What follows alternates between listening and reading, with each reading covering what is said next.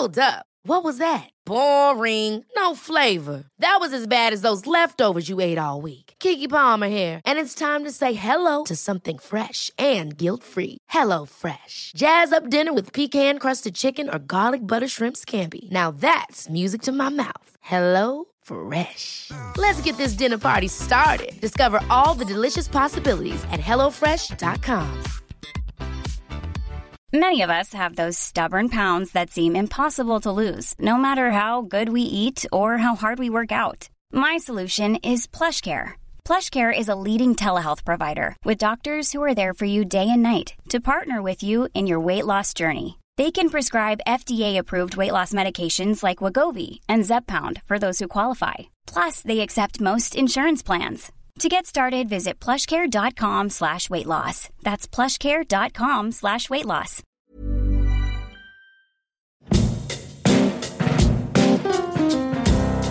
In my 27 years as a Victorian policewoman, I investigated everything from a stolen bicycle to a stolen life. Policing taught me a lot about human nature, which I explore in my podcasts with a variety of fascinating guests discussing the human side and impact of crime, not only on their lives, but mine as well. My podcasts are not suitable for children and some adults for that matter. If you find yourself affected by my subject matter, please contact Lifeline or any other support service or person that you feel comfortable with. My guests provide their recollection of an event or incident, sharing their thoughts and their emotions, but it's theirs. And not everyone will agree with them. I understand that, and I hope you do too. Thank you. We are responsible for how we treat this earth. And so when we have more humans, baby humans, we should feel so responsible to leave good humans on this earth. Hello and welcome to week 2 of my interview with Anastasia. As Anastasia says, she's not remaining silent anymore. She's remained silent for too long. And she has found the strength to talk to us today about the ramifications of having, being a victim of domestic violence, but also how she was named in an intervention order as the perpetrator and the huge ramifications that had on her business. Because she was an alleged perpetrator, she had to close down her business. She had no income and she couldn't find anywhere to live because there were allegations of violence in the intervention order which had been taken out by her former husband against her. Anastasia talks about the love she has of teaching children, and she talks about the fact that she has taught thousands of children all over the world for over 30 years.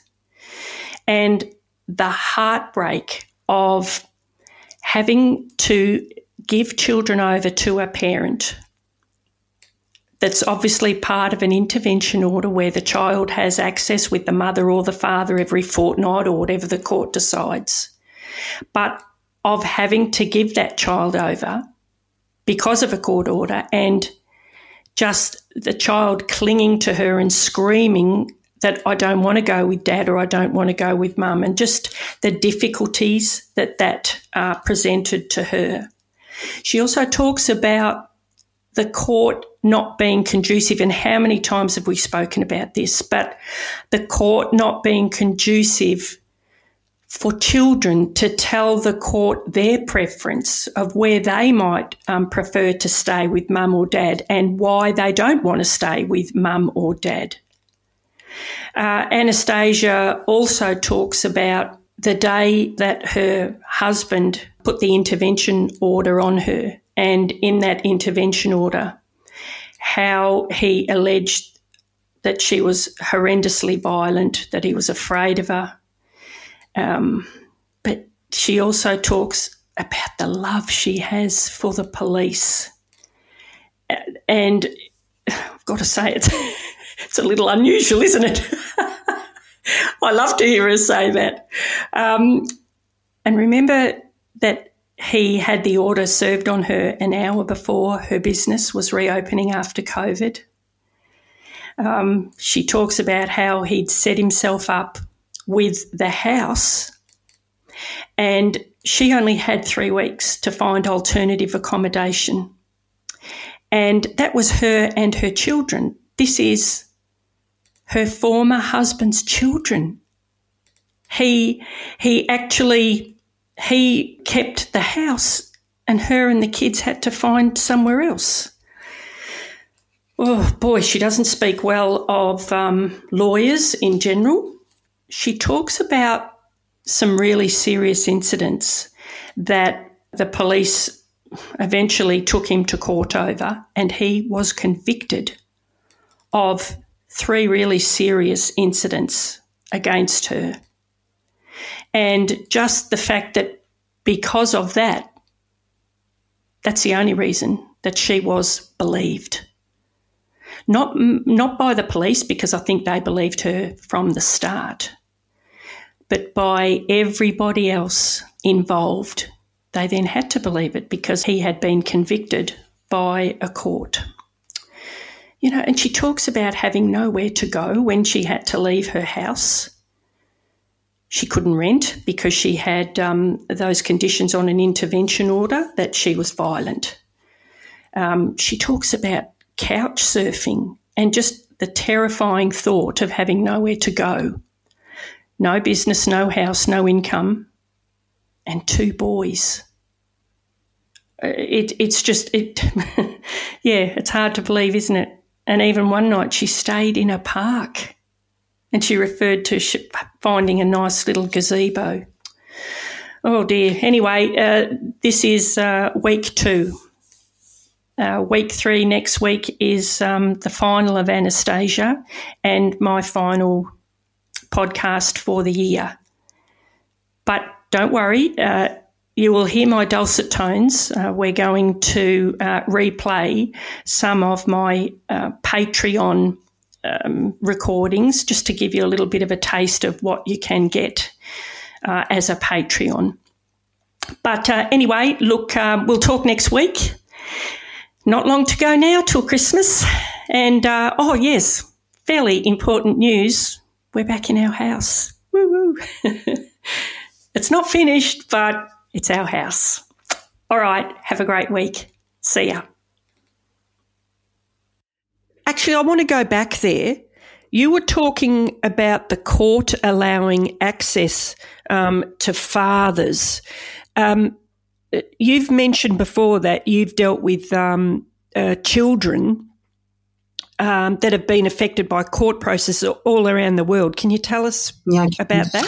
So I've always had a huge philanthropic heart and have always given my services free to orphanages in different countries. And I originally set up a school in a housing commission building 30 years ago.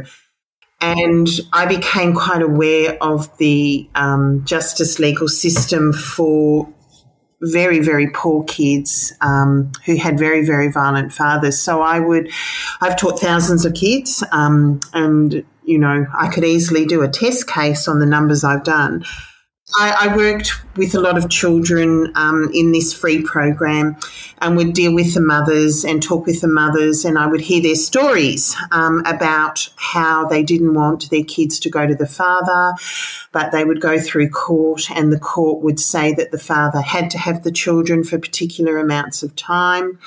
I would then deal with the kids in class because often my classes were changeover times where the dad would come and collect the child.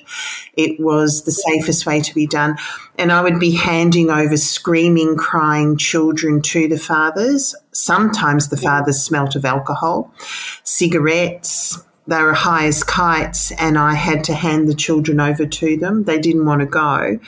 And as I got to know these children, I would hear horrendous stories about what the fathers were doing. And back then, no one would ask me. There wasn't letters you could write. I didn't understand the court system at all. But just really worried me that, we had mothers or fathers, sometimes the mothers were the perpetrators, where you would have to hand the children over to the other half for their time with the child when they were clearly not safe carers. And it was scary for me. I've seen it in Hong Kong. I've seen it in China. I've seen it in Australia. I've seen it in New Zealand. I've seen it in Malaysia. There's one instance where the father kidnapped the children after collection in Malaysia and brought them, actually, I reverse it. It was in Australia. He took them back to Malaysia, and I believe by the Muslim law, they didn't have to come back to Australia. So I've seen some horrendous things, and not on a scale of 1 or 2, on a scale of hundreds. In fact, only recently, last week, I was working with a little angel, and this little angel just didn't want to leave the building, didn't want to leave to go with her father. She was in tears for pretty much the full half an hour. And I had to, because of the court orders, hand this child over to that father, knowing very well that, it was not an ideal situation. And it happens time and time and time again. And so my instincts were right when my kids were little. My instincts were spot on. My instincts were that those kids could not be in the care of my partner's mother ever. They could not be in the care of any of the family members because of the alcohol and history of family violence that I didn't know of at the time. I just instinctually knew things were really, really wrong. And if someone had have asked me, all I could say was, I've just got this really strong mother bear instinct. It's not happening. And I knew that my kids were not going to get properly educated. They're very, very, very, they've got a big learning disability. I knew they were really smart, but if I left my partner, they wouldn't get the education they needed. They wouldn't get any of their needs met, and they would be fabulous alcoholics and drug addicts under the care of their father. So it was an instinctual thing which then became knowledge over the years. And I look back and I'm so glad for my children's sake that I did it. But I've lost a lot. There's no doubt. So I look back and I get very sad about everything I've lost, to be quite honest. Not financially, emotionally. Of course you would. And the fact that you have seen so many children having to be handed back to mother or father where they didn't want to go. Well, it's been awful. I have had to hand these kids back. And no wonder that you were so hesitant and so concerned about your kids going to their father. But I've got to say, I'm conflicted a little bit here, Anastasia, and I hope you understand, and please don't be offended. But I've spoken to a number of men who have been on my podcast who have been offenders, absolutely. And the courts gave access, 100% access to the mother, and justifiably, because these men were, they were classed as criminals. They were criminals. But what they said was that the reason that they hit rock bottom was because they couldn't see their kids, because the courts hadn't allowed it. Now, I'm definitely sitting on the fence in one way here, because I can understand the fathers in one sense, but in another sense, I think, well, if you hadn't committed the crimes, if you weren't pissed all the time, or if you weren't drug affected, you would have had the kids. There wouldn't have been that argument. So I suppose I do have a little bit of conflict, I'm conflicted in some ways with the fact that the courts, I think, often don't even consider the father wanting access. I understand in that situation, but my view is a little bit more forward thinking, Narelle. I don't. We are Yeah. really, really responsible for the people we leave on this earth. We are responsible for how we treat this earth, and a human is a caretaker of this earth. And so when we have more humans, baby humans, and we leave them on this earth, we should feel so responsible to leave good humans on this earth. And so therefore, unfortunately, those fathers help to create not such good humans because they look up to their parents, and female or male, you know, if mum's behaving badly and dad's behaving badly, really badly, then the kids are more likely to copy that parent. And Definitely. They walk away with giant chips on their shoulders, and they create the pattern continuing. So the drugs, the alcohol, the theft, the being lazy, the not being part of the community, the not feeling good about yourself and all of that sort of thing, that sort of trickles into them, and it's repeated. And so therefore, the court is being responsible and saying, well, you're not going to influence this child to be a good human being in the future. And that's just my opinion. I think I don't have them in front of me. I would love to see them because I just feel I'm on the money here. But the statistics of kids being influenced by perpetrators or people who think they're fabulous people, but, you know, it was only eight wines or 8 beers, and I only hit them once, and I she just went to bed in a dirty nappy 4 nights in a row. It's only 4 nights in a row. The humans, as they grow up, cannot be full, complete humans, and so off we go repeating the pattern. So it's not good for Earth. It's not being a responsible adult, a responsible human. And so these people who basically don't get to see their children, smarten up, clean up, get help, go back to Absolutely. and prove to us you're great people. You know, I believe my partner did none of that. He never went and got help. I mentioned it so many times. I said, let's get counselling, let's get help. I was stunned with the criminal findings that they sort of said he was beyond it. He is not beyond it. A 62-year-old man can go and get help. Get psychological help, go and get better and be a good human being to a family, be a good, and, you know, it's really interesting. He has these fabulous bing bong, wonderful, loving human friends, supposedly, and he clearly hasn't told them anything because they're all into being good people and being kind people and helping the earth and all of this sort of thing. And even they haven't mentioned it to him because he hasn't changed his behaviour. So we're all responsible, I think. We're as a community, we're all responsible to go, hey, mate, that's not okay. So just I think it's awful that they don't get to see their children, but, hey, wake up, go and get the help the courts are offering. Go and get your 10 free psychological sessions, pop into, Salvation Army. How much better would life be if everyone got their act together and did something about it? No, you're right.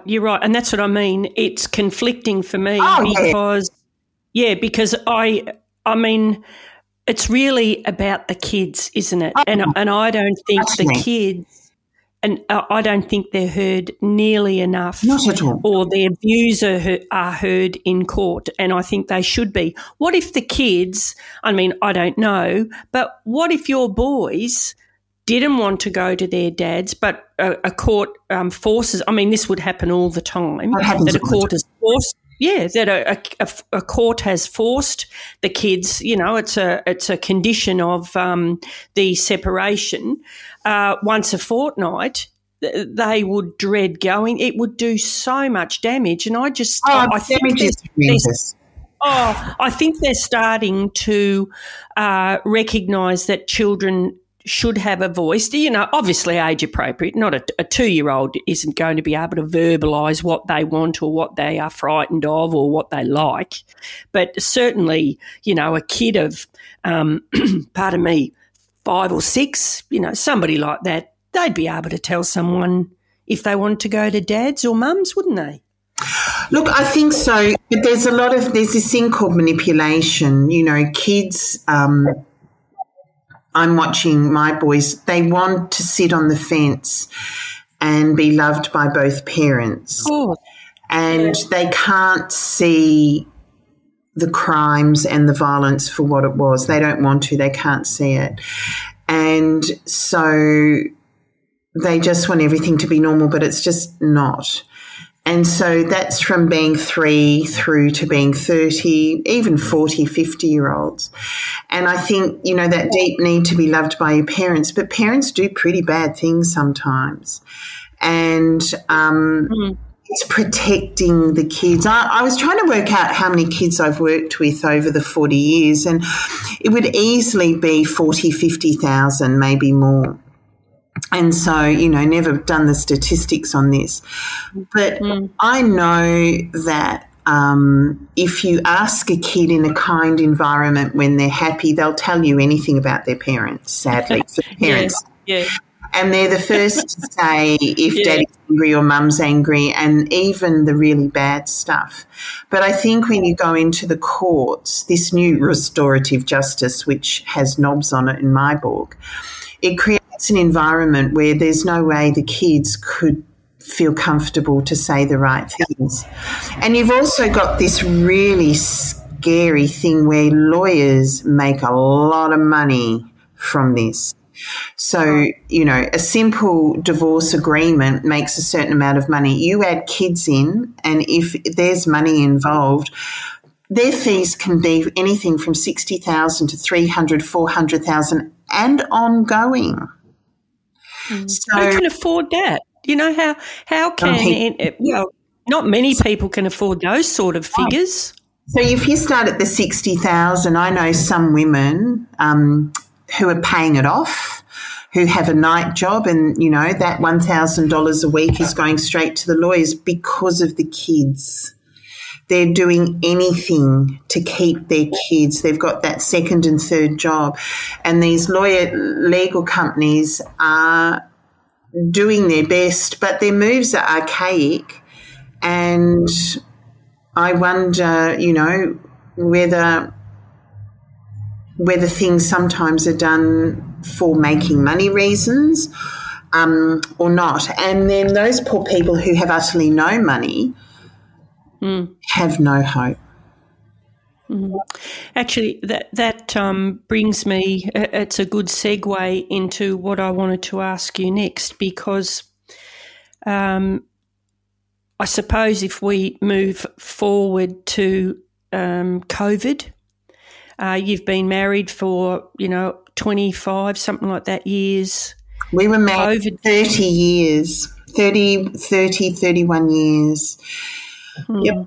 And I was just going to say, so COVID comes, and obviously the relationship has, it's breaking down, let's say. It hasn't finished, but you're sort of getting through things. Well, I'm not, and then, Narelle, because I was just running as normal, doing everything as normal. There was no change.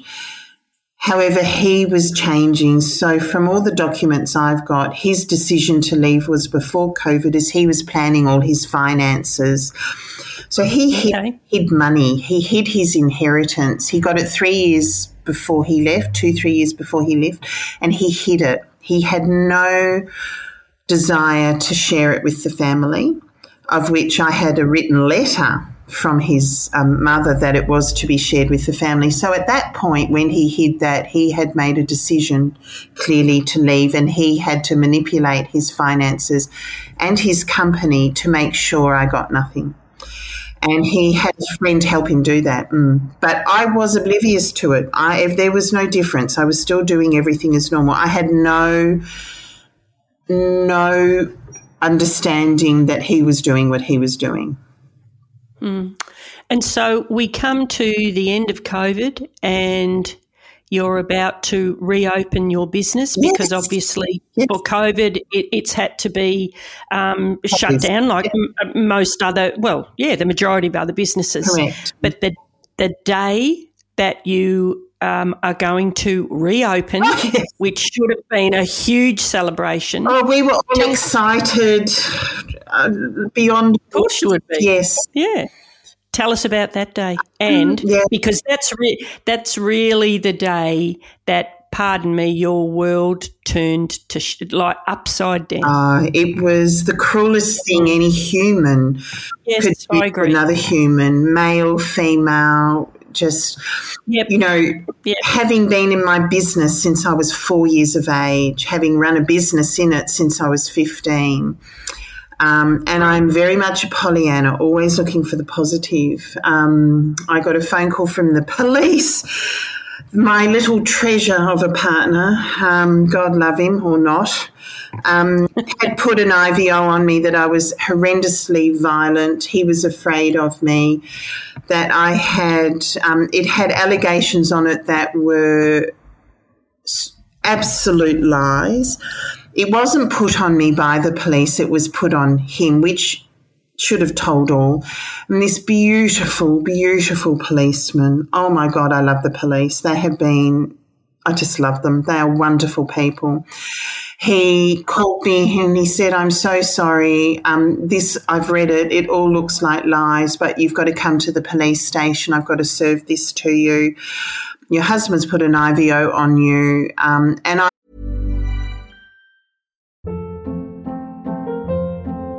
Hold up. What was that? Boring. No flavor. That was as bad as those leftovers you ate all week. Keke Palmer here, and it's time to say hello to something fresh and guilt-free. Hello Fresh. Jazz up dinner with pecan-crusted chicken or garlic butter shrimp scampi. Now that's music to my mouth. Hello Fresh. Let's get this dinner party started. Discover all the delicious possibilities at hellofresh.com. Life is full of what-ifs, some awesome, like what if AI could fold your laundry? And some, well, less awesome, like what if you have unexpected medical costs?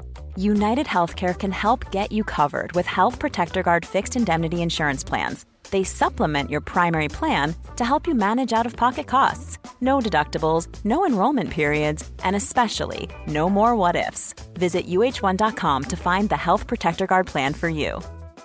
If you thought the only way to get a more defined jawline with natural-looking results was through surgery, think again. Juvederm Volux XC is a non-surgical injectable gel filler that improves moderate to severe loss of jawline definition and can help you achieve natural-looking results with little downtime. Even better, this improved definition lasts up to 1 year with optimal treatment. No maintenance required. Improve jawline definition for a smooth, sculpted look with Juvederm Volux XC. For important safety information and to find a licensed specialist, visit Juvederm.com. That's Juvederm.com. Not for people with severe allergic reactions, allergies to lidocaine, or the proteins used in Juvederm. Common side effects include injection site redness, swelling, pain, tenderness, firmness, lumps, bumps, bruising, discoloration, or itching. There's a risk of unintentional injection into a blood vessel, which can cause vision abnormalities, blindness, stroke, temporary scabs, or scarring. Talk to a licensed specialist to find out if it's right for you. Quality sleep is essential. That's why the Sleep Number Smart Bed is designed for your ever-evolving sleep needs. Need a bed that's firmer or softer on either side? Helps you sleep at a comfortable temperature? Sleep Number Smart Beds let you individualize your comfort, so you sleep better together. J.D. Power ranks Sleep Number number 1 in customer satisfaction with mattresses purchased in-store. And now, save 50% on the Sleep Number Limited Edition Smart Bed for a limited time. For J.D. Power 2023 award information, visit jdpower.com/awards. Only at a Sleep Number store or sleepnumber.com.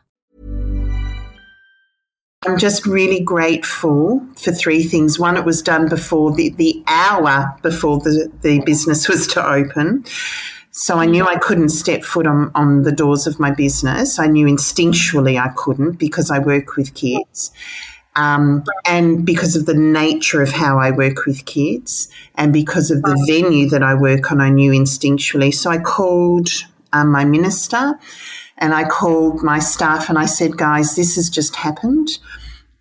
And they all went, ooh, we'll cope, we'll run, but don't turn up. And and I went down to the police station with my eldest son, who the pair of us cried all the way to the station.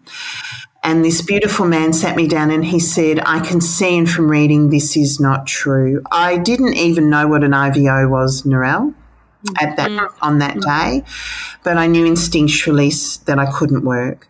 And so then my poor son just blurted everything, all the violence he'd seen in the marriage, one of the strangulations he observed as an 8-year-old boy, the anger that he's experienced from his father, the abuse he's experienced from his father in the form of yelling.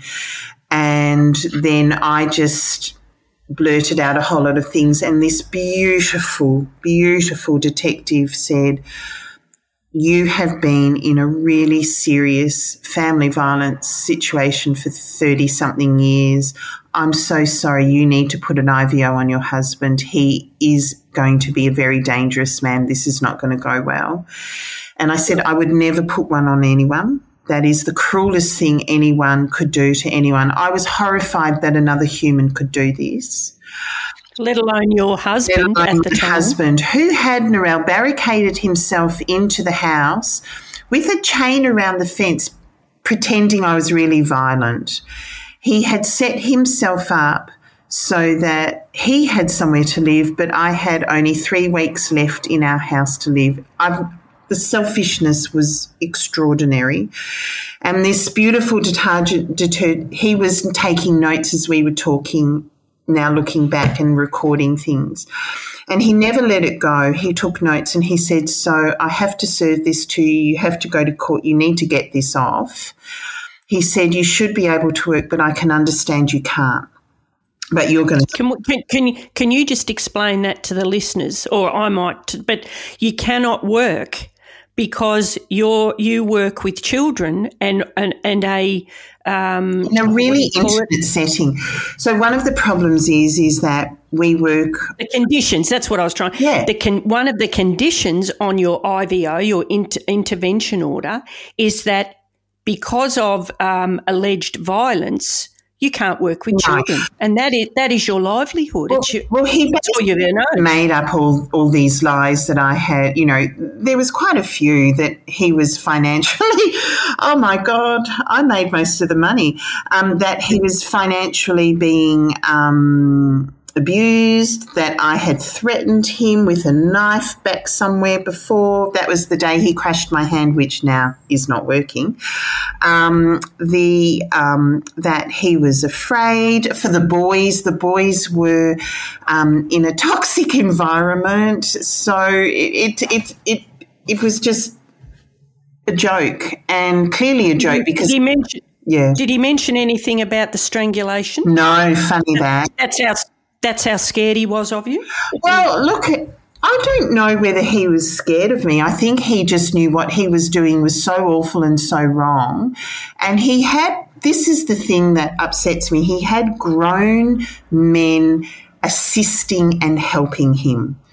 Grown adult men in the business community whom clearly hadn't been told the truth about what type of person he was like, who he drank and ran with, were assisting and helping him ruin his family. The worst thing about this was his lawyer was also too. So she literally knew we had nowhere to live, knew that this IVO with lies was being put on me, listening to whatever my former husband was feeding her with, and she was allowing all this treachery to happen.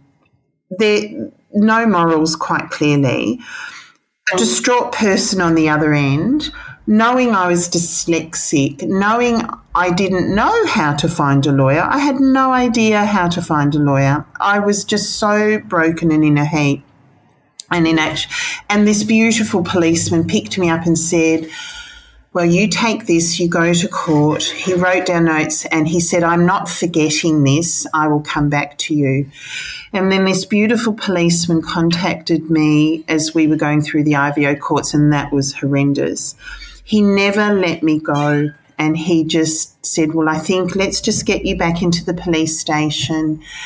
And with a very, very, very incredible, amazing close friend who read all my documents and helped me, because at one point my eyesight went blurry from stress and trauma. It was horrendous.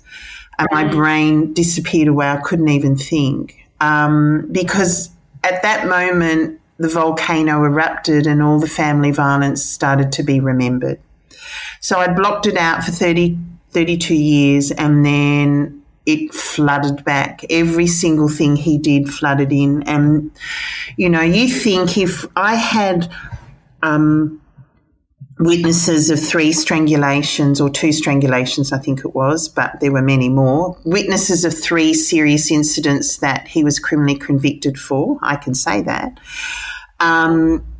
You imagine how many other incidences there were, Narelle, in 32 years.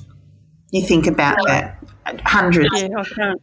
And so this beautiful policeman never let it go, and he just bobbed me along and, you know, asked for who saw what, contacted these people, did it all quietly, and then he said this is bigger than what he can handle.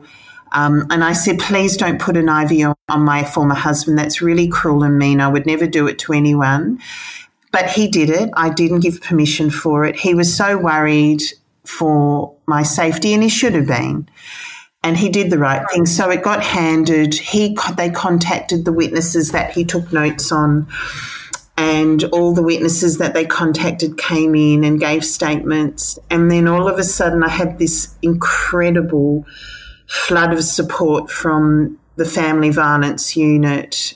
There is no one like Louise Rogers out there, Narelle. She is the most extraordinary police detective I've ever met, and they never let me go. They were wonderful. They worked with Salvation Army, who were fantastic, and bobbed along, and they dealt with all the witnesses because they knew I just really felt this was wrong.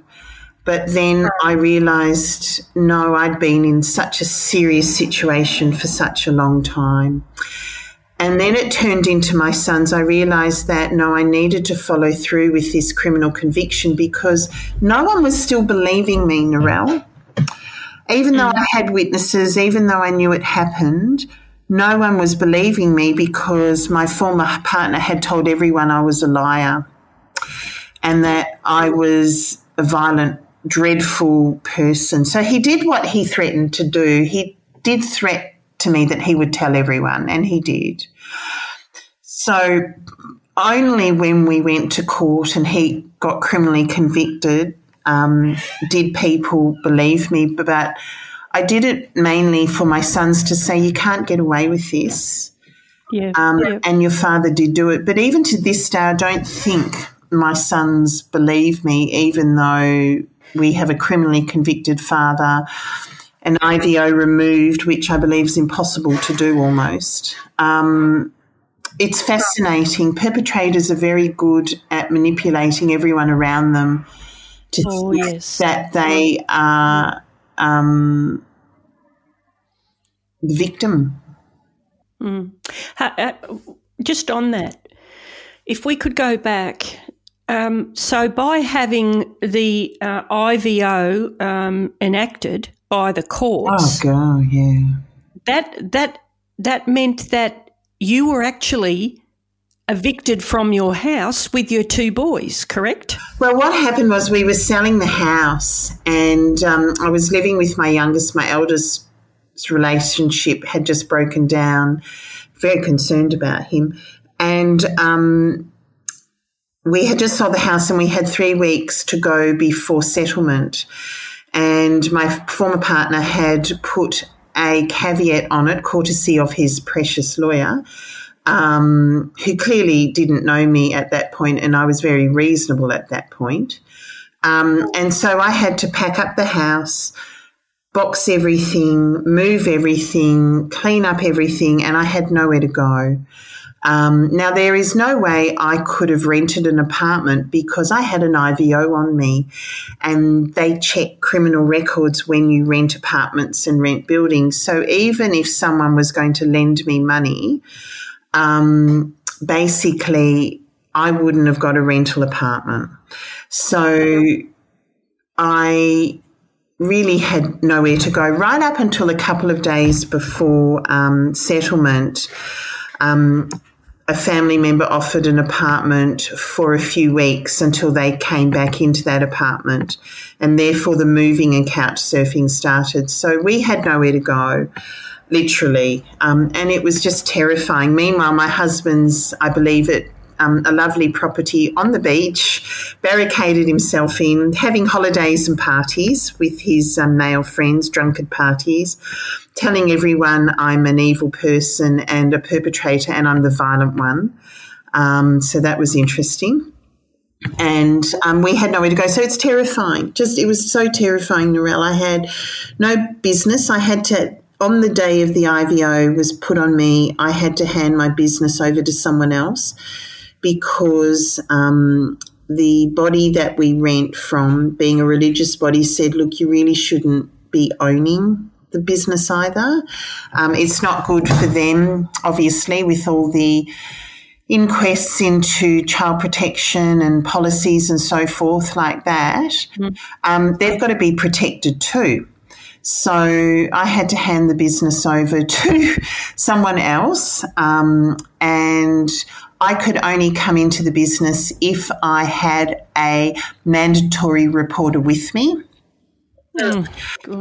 Not just that, I ended up having to have a mandatory reporter who had a Victorian teacher's mandatory reporting certificate. It's called a VIT. Yeah. And so the poor business had to reshuffle, and they lost a lot of business, and they opened and kick-started. And I had this poor woman watching me from every door if I was there. It was just dreadful. I lost the contract to take a big group of kids to an overseas event, which generally is a source of income for me. That went. None of my overseas contacts, I had to be honest with them because I have to disclose it. It's business. It's part of business. Yep. None of them would have anything to do with me until it got off. So I lost contacts that were, some of them were 20 years old. The only contact that would reignite with me was one from France, out of the goodness of her heart. So we then went into this apartment. I had a box of food and a box of clothes, and that's it.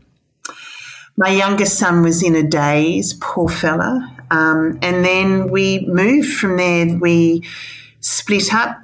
My youngest son went and lived with a family for a bit while I lived in my son's apartment for a bit, one-bedroomed room. There was one night I had to stay in the park because it didn't match crossover, but I didn't tell my children that because they would have been horrified, or anyone. What do you mean it didn't match crossover? No. So from leaving an apartment to moving into the next one, there was one day. Okay. Yep. And I just went, it was too hard. So it was a nice gazebo and the dogs. Many times I've thought, I'm going to have to rehome my dogs because it was just so difficult being in other people's places with two little dogs, to be quite honest. Then I had to find an Airbnb, which was really expensive. So someone lent me that money so that I could have that. And then we moved back to an apartment. Like, it was just this constant juggle. And in the end, people were moving me, and I just remember this lovely, lovely friend, she's just amazing, saying, "Is this all you've got?" And I said, "Well, we do have things in storage." But even that, he was clever. When we were selling our home, so much of our goods were sold and moved on so that we could sell our home and rebuy and redo. So what 50% of the house things were sold. So he knew what he was doing because all the home things were moving. He didn't say kindly, oh, let's keep them, we'll keep them, knowing he was leaving me. It was going. And then he insisted on taking all the expensive pieces. I had to do it. His precious lawyer sent a letter that they were his and had to be delivered to him. So basically, dwindled down. It was like a planned attack by him and his fancy rich friends to the demise of his children's mother. So it was really quite horrendous. So I didn't have a business, but I could turn up. I couldn't even get babysitting work or nannying work. The nannying agencies wouldn't take me on because of that issue. And it was because of the nature of the IVO, because it was a violence. And I had to prove it. Yeah. And it was just terrifying, to be quite honest. Of course. And I suppose, in one way you think, God, like how could you be, I suppose, dropped by all these companies and organisations you'd worked with most of your career? But I suppose in a way they can't ignore the law, sort of, that if you've been accused of being violent, they don't have a choice, do they? They have to. No. And it's really, in the end when this law firm is to die for, Narelle. Gorgeous Lena Lee, JT Lawyers, Joey. They are amazing, well-priced. They're stunning. So they got the IVO off in the end. And in the end... How long did that take? So basically, when the police put the IVO on my former partner, I did not know about it, nor did I consent to it. And he manipulatively has been telling the boys, oh, no, mum put it on me, I didn't. And I couldn't have taken it off if I tried. When the police get their teeth into these things, they do the right thing. And so we went to contest the 2 orders in court, and that's when his fancy, big, high-fluting barrister lied and manipulated the judge into making it a 3-year IVO.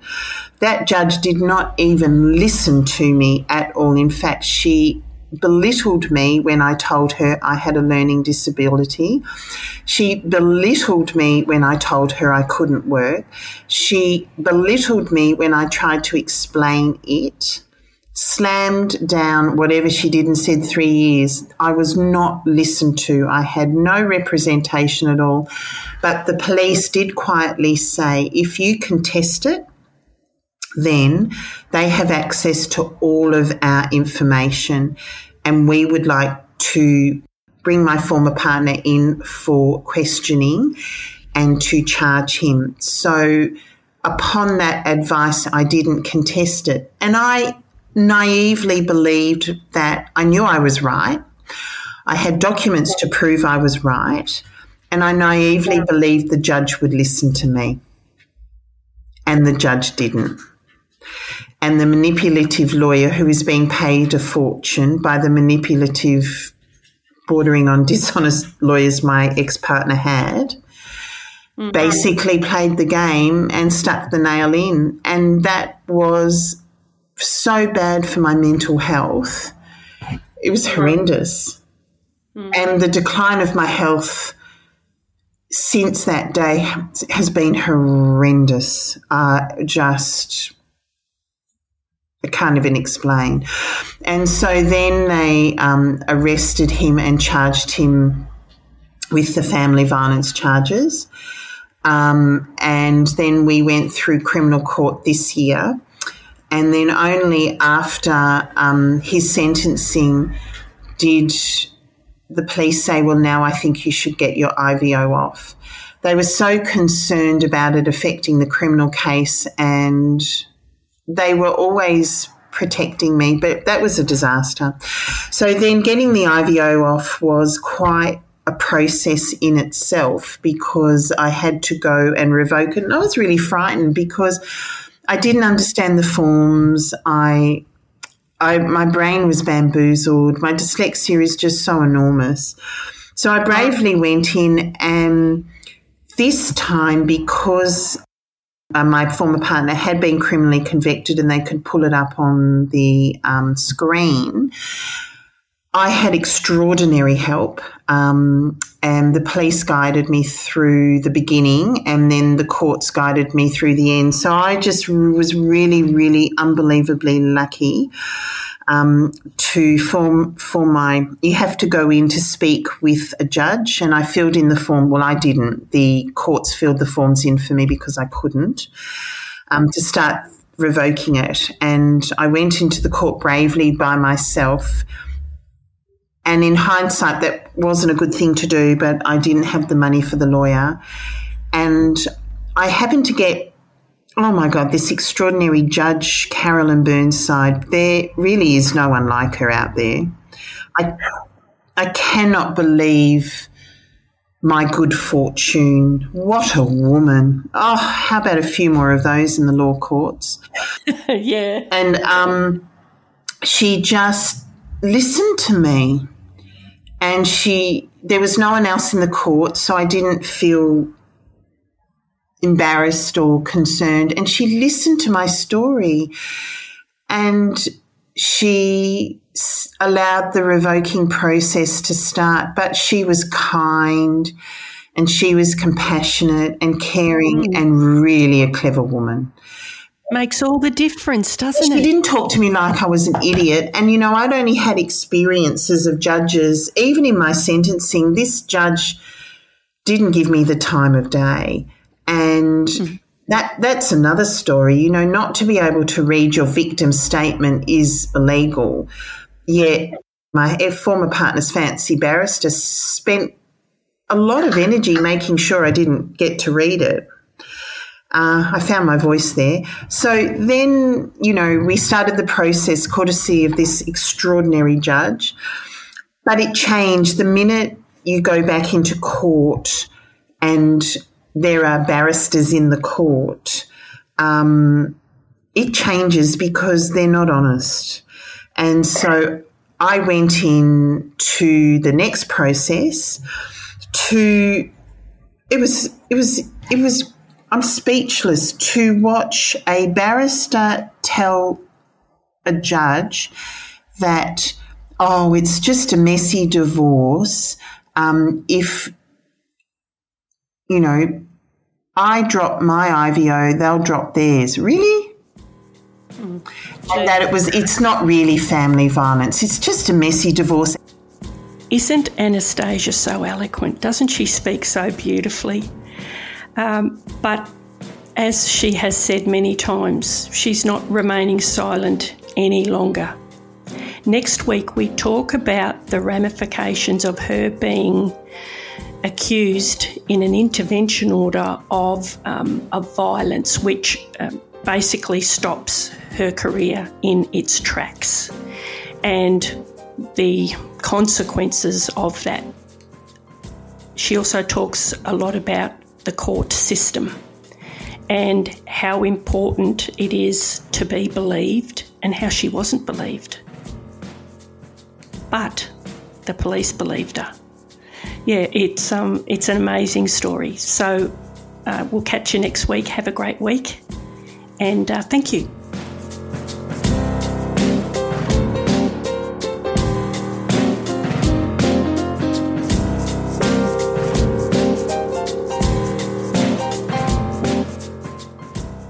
As you've probably noticed, we've moved to a new platform called Acast. I think that's the right expression, I've got no idea.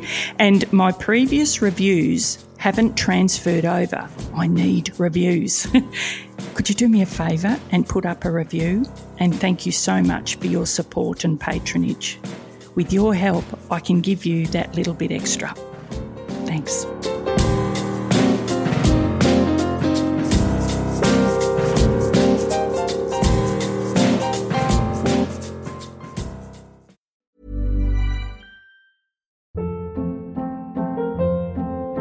Hold up. What was that? Boring. No flavor. That was as bad as those leftovers you ate all week. Keke Palmer here, and it's time to say hello to something fresh and guilt-free. Hello Fresh. Jazz up dinner with pecan-crusted chicken or garlic butter shrimp scampi. Now that's music to my mouth. Hello Fresh. Let's get this dinner party started. Discover all the delicious possibilities at HelloFresh.com.